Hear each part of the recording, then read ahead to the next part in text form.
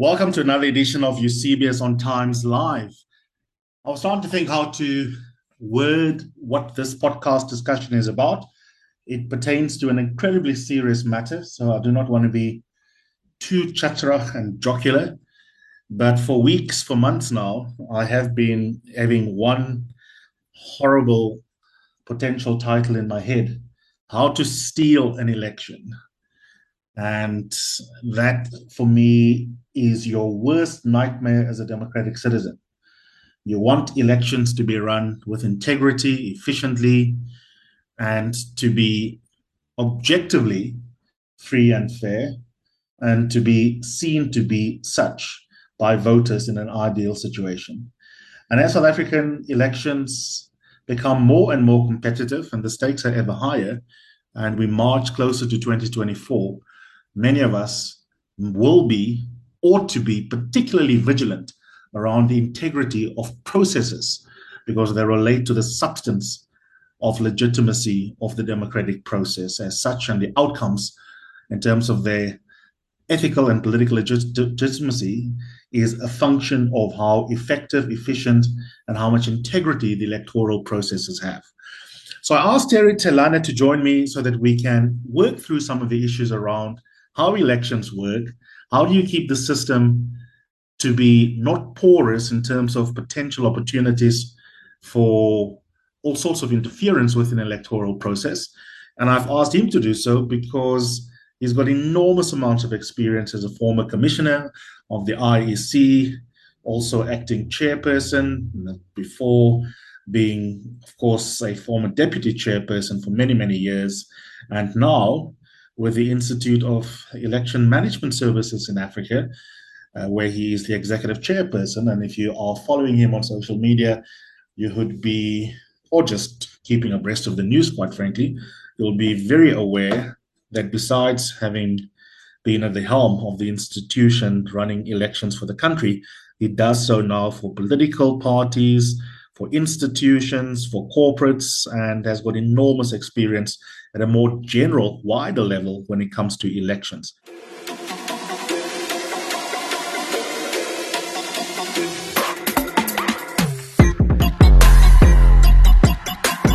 You're listening to Eusebius on Times Live. That's this latest podcast on Times Live. And it's me, Eusebius McKaiser, exploring the major issues of the week. That means you're going to hear a lot of law, politics, and ethics, how they intersect, and how important these stories are in the life of all South Africans. When people zone, their children must know these are sellouts. They put saliva on the paper. Mr. Julius Malema whispered and said, "Sing it, sing it." And then they share that zone. No, I'm not going to apologize. Can I have my iPad, please?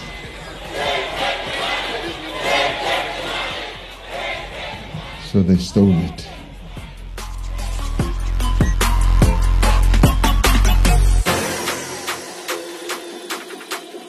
Terry, good morning to you.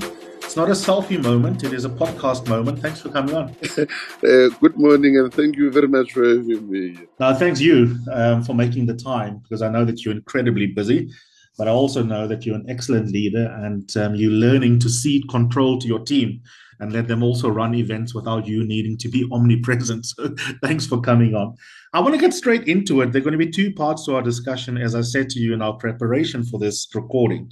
The one is important technocratic detail, and then the other is the juicier, open-ended question around the potential to steal an election. But let's start with the technocratic elements to it. When you think about the 2024 elections, for example, how long in advance does the IEC even begin to think about the process of the elections? Well, the IEC in a normal environment would require at least 24 months to prepare for an election. But if those elections are based on a system that does not exist, it would obviously require even more time. And the reason why I'm raising this from the outset is because, as you may be aware, that following the Constitutional Court judgment, the Parliament was instructed by the Constitutional Court to change the electoral system that we currently have in order to ensure that independents are able to participate in the process without necessarily needing a membership of a political party. So that's a completely different system to the one that we are accustomed to. So I would argue that IEC would actually even require more time this time around than the 24 months that it would normally require under normal circumstances in order for it to prepare for the elections. I want to bracket out that question, but I am obviously compelled to ask at least one follow-up. We are probably less than 2 years out before the next election then. It's now deep into 2022. Elections are normally in the first half of the year for national elections or thereabouts. And there is so much lawfare and technocratic squabble around what compliance with that constitutional court judgment means. It makes me wonder, given your first input, whether feasibility considerations would make that debate moot for purposes of 2024. The only alternative would be for the election date to be further out than it normally would be, but presumably that too is governed by law. What do you make of the timeline in relation to the fight about how to comply with the Concord judgment if the IEC would need more than 2 years, but it does not have more than 2 years as we speak? Yeah, I have previously expressed my anxiety about the 2024 elections. And the reason why I'm so anxious about 2024 elections is because, firstly, Parliament took time before they could actually get on to dealing with the issue of looking at the legislation in compliance with the Constitutional Court judgment.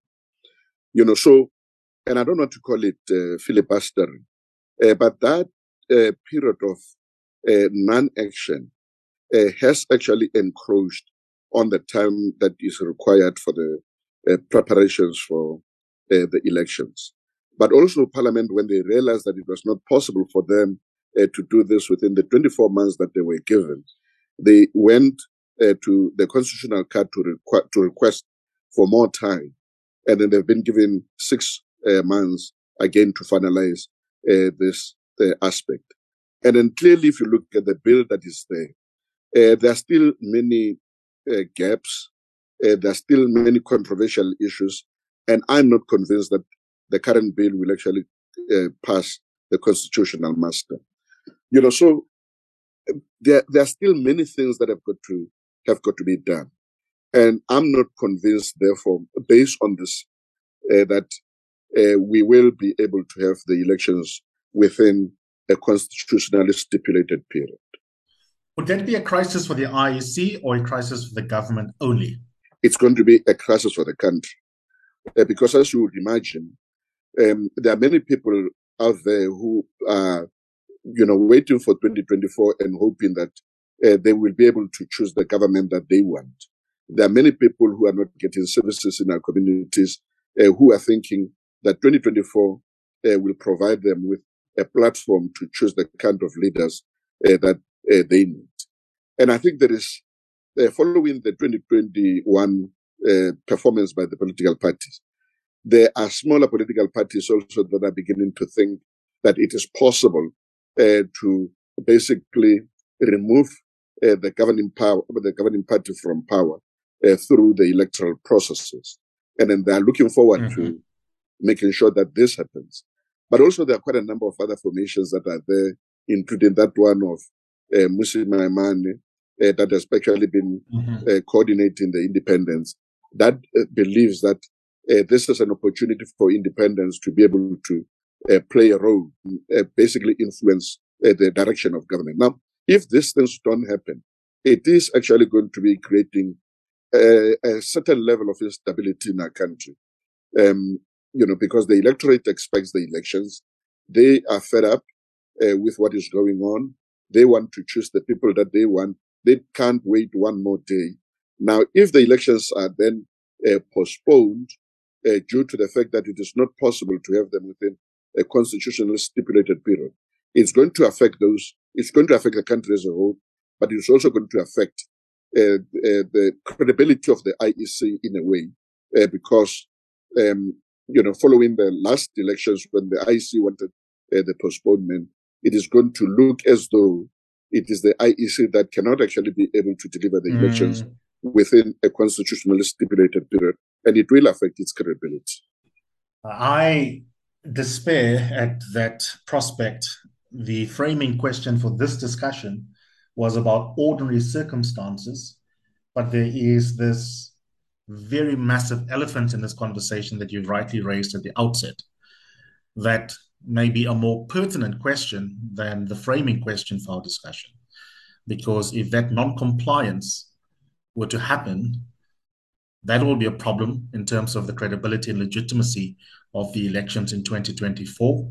Opposition, independents will see it as a deliberate attempt on the part of the incumbent government to minimize electoral hemorrhaging. On the other hand, if it is a shoddy process, then it will lead to what I'm about to get onto, which is a hastily put together, cobbled together set of processes to comply with the letter, but not with the spirit of that judgment. That too is undesirable when the IEC has always had a reputation for being a machine that is highly effective in terms of organizing elections with the necessary credibility and without there being too much porous areas within the electoral system that could be infiltrated by anti-democratic forces within political parties. But let's get on with the ordinary course of affairs. Let's imagine in the world that will not exist, that there was agreement how independence should be covered, that the IEC has enough time, they design a system or modify the existing system. What ordinarily, in broad brushstrokes, Terry, happen when the IEC prepares for the elections before the day voters wake up to go and actually cast their votes? The starting point is the geographic area within which the elections are going to be taking place. So what the IEC does is that it goes through a process, a process that it calls delimitation process. So delimitation process means that you cut the country according to a certain number of boundaries. Now, you may be aware that the ward boundaries as well as the municipal boundaries are a preserve of the demarcation board. So the demarcation board would have a database of all the information that is related to each geographic area. So the IEC uses that information that it gets from the demarcation board. There is a very close working relationship between the demarcation board and the IEC. We'll get that information and use that information to cut the country into voting districts. Voting districts are the small boundaries that the commission would use for the purpose of the election. So in one ward, you'd find that perhaps there are about 3 districts, and then in each district there would be a voting station. So IEC uses that information, including the registration figures, to be able to make a determination on how the boundaries of the voting stations or a boundary of a voting district should look like. And then once it has done that, it will produce the maps that will actually be a replica of what is actually happening on the ground there. In other words, will show all the contours and everything of a boundary of a voting district. And then that information, together with the figures of the population, etc., is then used to produce what you call the voting, the registration maps. So after you've done that, then the IEC will begin to recruit staff to make sure that it's got sufficient number of people who can be able to carry out the task of registration. So because IEC is an organism that contracts and expands depending on the election, it does not have the 224,000 people waiting there.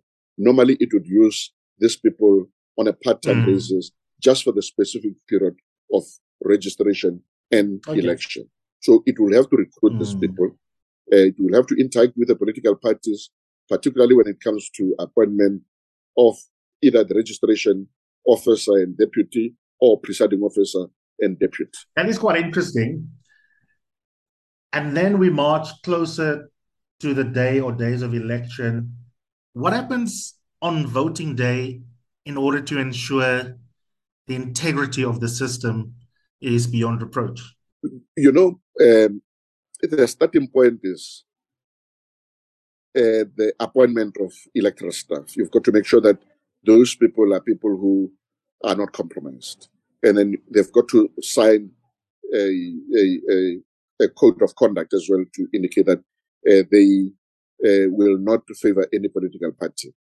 And then after you've done that, you've got to make sure that there are party agents at each and every voting station. So you've got to talk to the political parties, train their party agents, make sure that they can actually be able to see what is actually happening on the ground. And then after that has happened, when a voting station opens, in the presence of the observers and the party agents, the observers, by the way, are also very important in terms of ensuring the integrity of the process. The presiding officer will show that there is nothing stuffed in the ballot box, will open the ballot box, turn it upside down before they can actually start with voting, so that everybody can see that the ballot papers that will be going into that ballot box or that will be deposited in that ballot box are actually completely new ballot papers that will be received from the voters.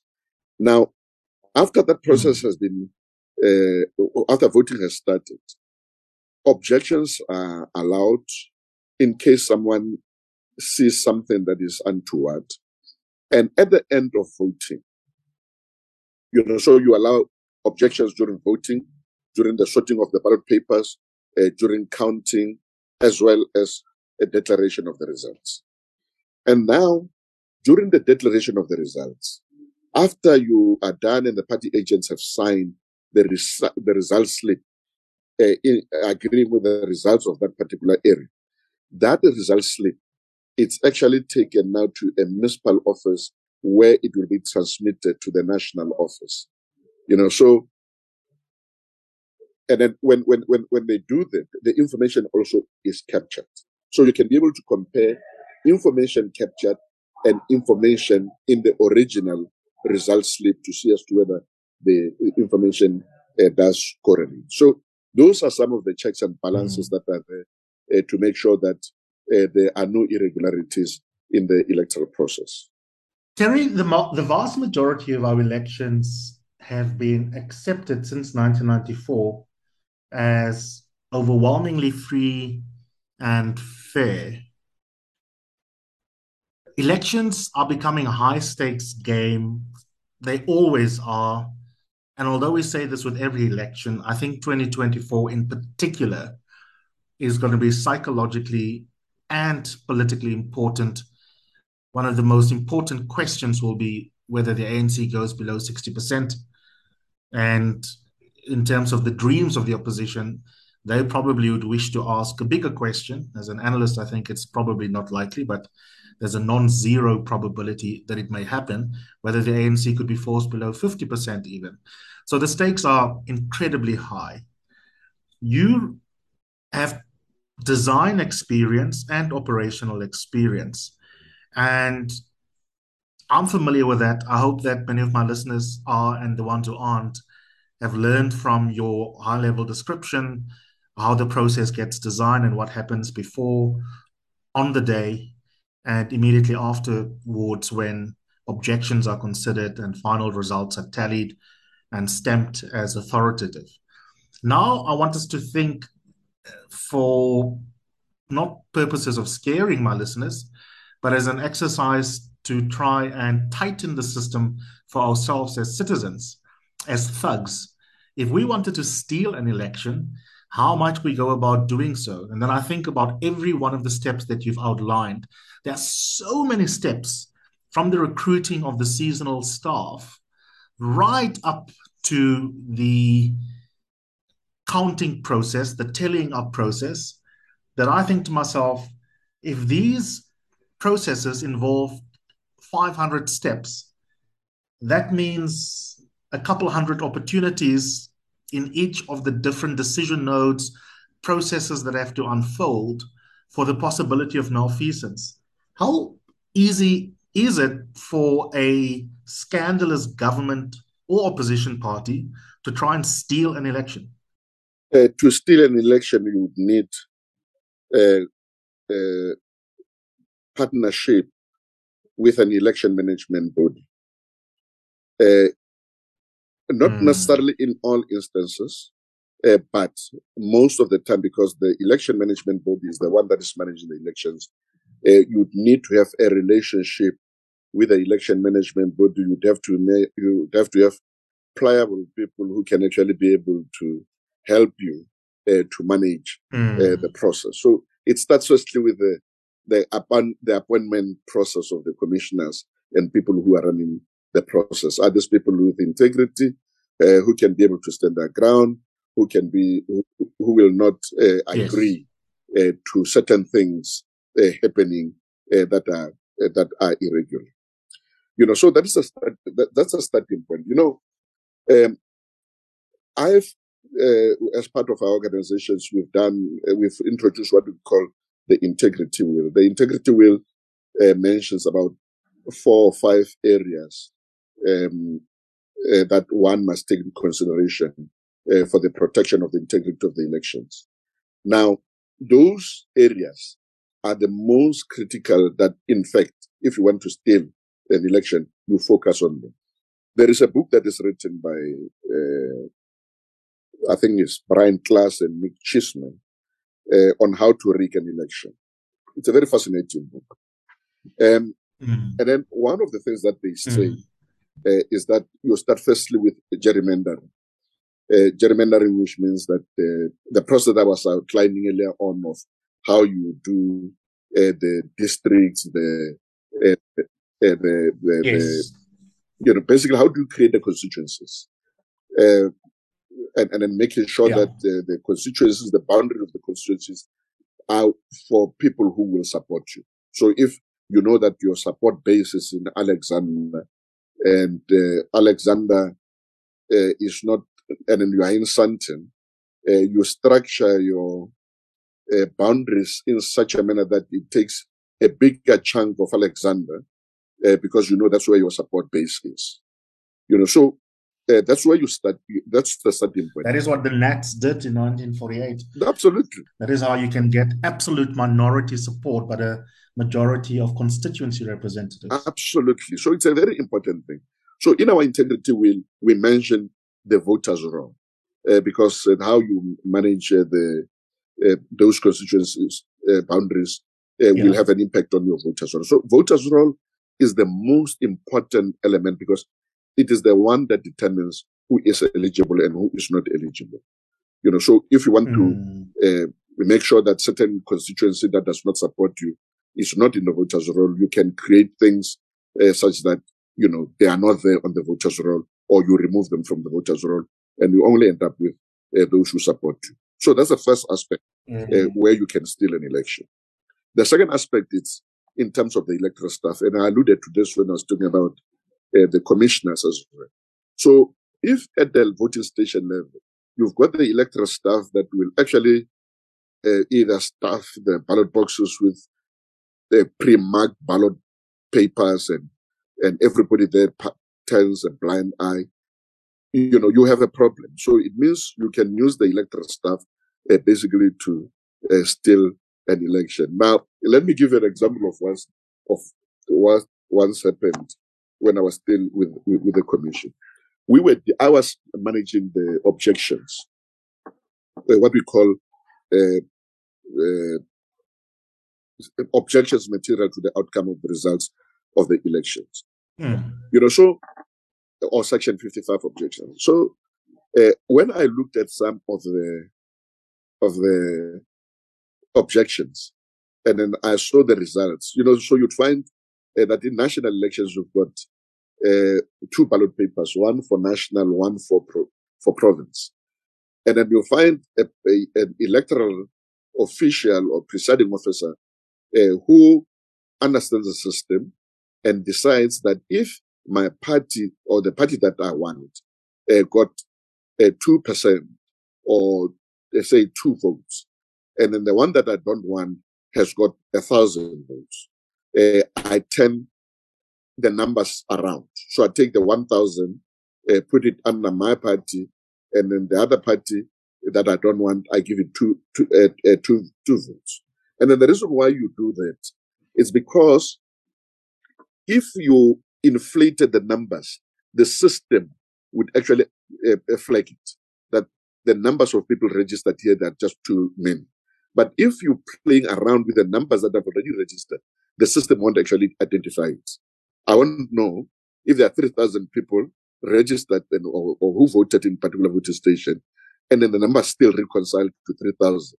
I want to know that, in fact, there is something untoward that has actually happened at that voting station. But people who run the elections would know that they can manipulate the system that way in order to make sure that they favor their own political party. So that when information is put into the system, already it has been contaminated.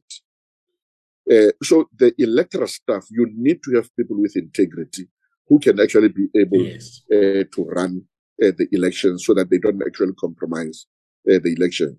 And then that's why sometimes, this issue that IFP and Holomisa always raise about the electoral staff and saying, we shouldn't have teachers because teachers, most of them are SADU, and SADU is affiliated, has got a certain level of credibility, that argument. And then when I was with the IC, I tried to say, let's remove teachers and try to go for the unemployed graduates, because we've got many in our society today who can actually be able to run the process for the commission.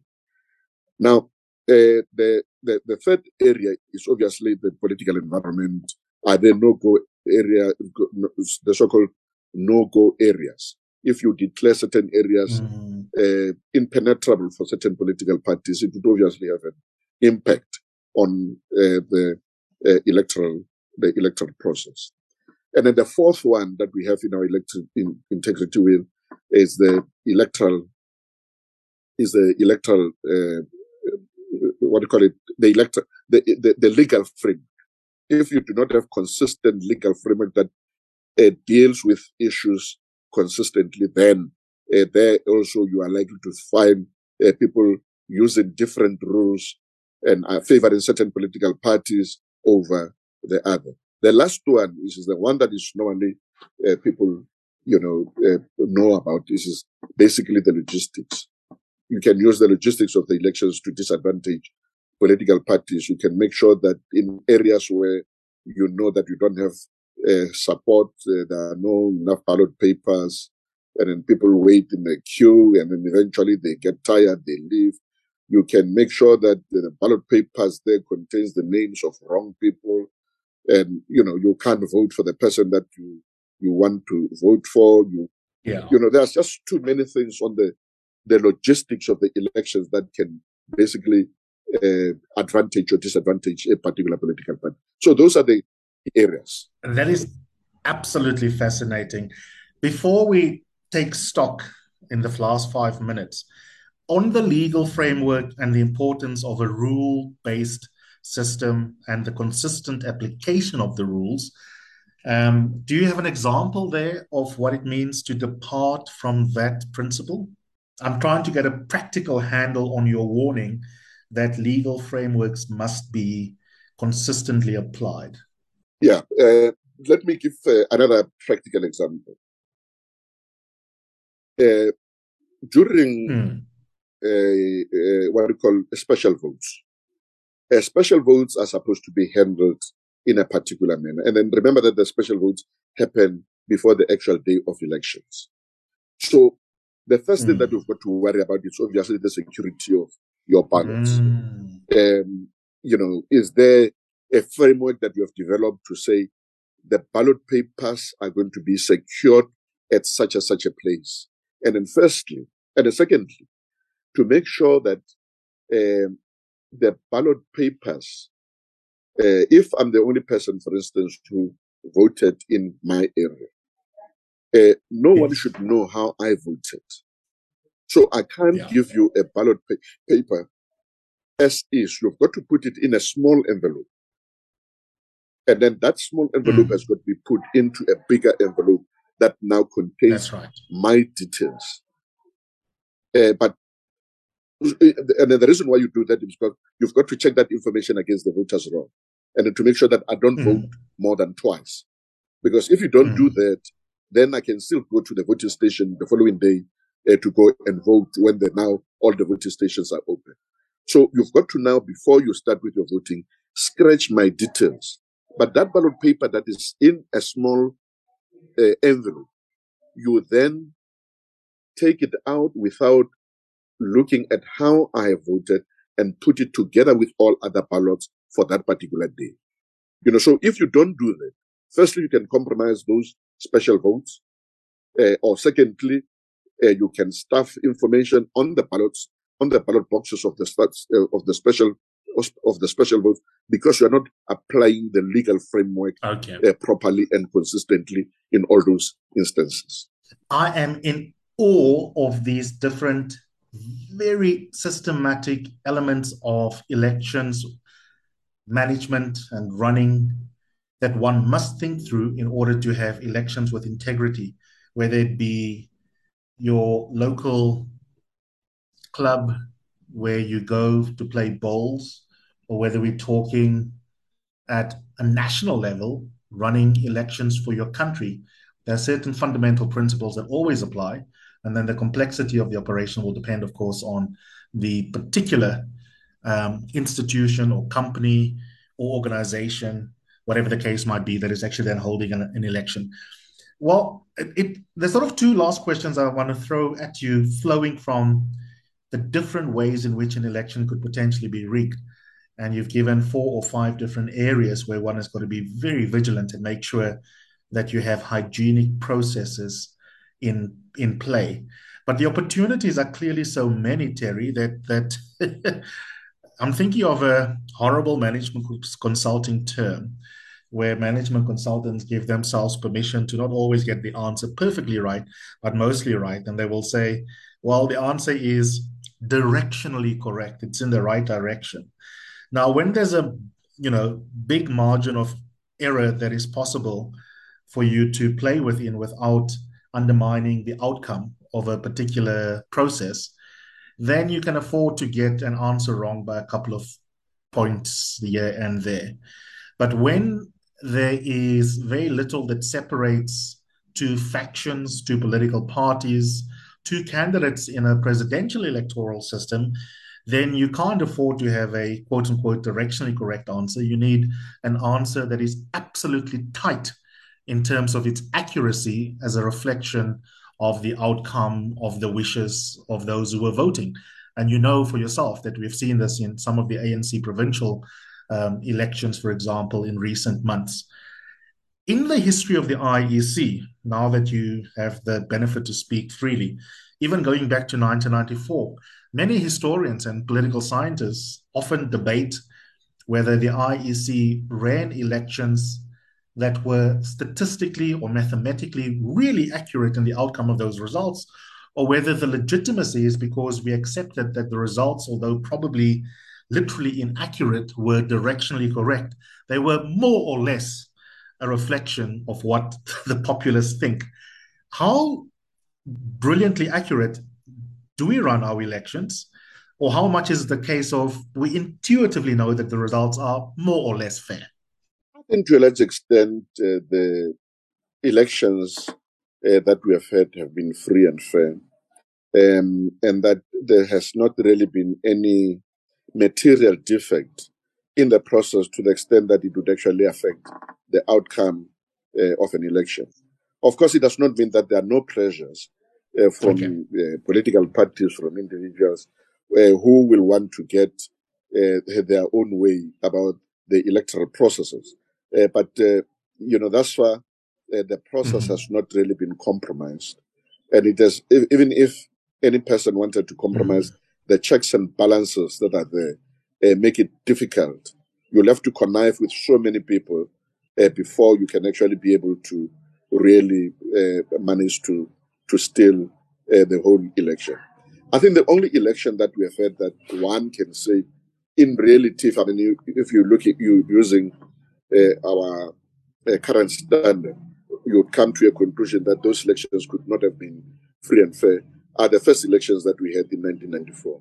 Remember that 1994 election, eventually there was an arrangement and an agreement that lots and lots of thousands of ballot boxes and ballot papers are not going to be counted, and that we will end up with what we had and agree politically to accept that is those elections were substantially free and fair. And that's why Judge Krechler used the word substantially free and fair. Yeah, substantially, because if we had to use the current standard, definitely those elections would not actually, pass the muster. It's really fascinating. It's a good example, I guess, of an oddity that perceived fairness can sometimes help to overcome difficulties with establishing actual fairness, which is really, really interesting. But it was a unique moment in political history. Now, I don't think that our agitation for accuracy can be overcome with perception. People need to know the process was actually as watertight as possible, which leads me to my last question for today, and you've answered it inadvertently, but I want to ask it casually. Many South Africans wonder, if we are honest, will the ANC cling on to power, or will they just steal the elections? You wear many hats, commentator, former commissioner, and you also run elections now. What do you say to the average person at a tavern, around the braai, around the water cooler, listening to you and me in their eardrums as they're catching up with the podcast, who secretly or loudly wonder, I think these guys, are going to be difficult to boot them out because it's so easy to control the elections and the IEC. Do you think that those kinds of worries are just a reflection of where we are at psychologically as a nation, but in reality, we should not be having a really scaremongering conversation about the integrity of our electoral processes? Yeah, I really don't think that the ANC would try anything untoward in order to cling to power. And the reason I'm saying this is because, look, in the previous elections, the ANC lost all the metros, literally all the metros, except Durban, which is really, which it managed to get through, some kind of a coalition there. But there is an acceptance already. If the ANC can accept to lose Johannesburg, Tshwane, and Ekurhuleni, then nothing happens. There's no violence, and it's a peaceful transition. Even though some are reluctant to accept that reality, but the truth of the matter is that in terms of a legal transfer of power, it has happened, and then everybody has seen how it has happened. So it is possible, even at the national level, it will happen exactly the same way that it actually happened in the metros. Absolutely. Terry, you've been exceptionally generous with your time, lucid as always. This is an excellent example of technocratic elements of how a part of the state functions that needs to be explained to engaged citizens. And I think that the education element of this podcast is one that is of high value. Thank you for making time for us. I really appreciate it. Thank you very much for having me. I really enjoyed the conversation.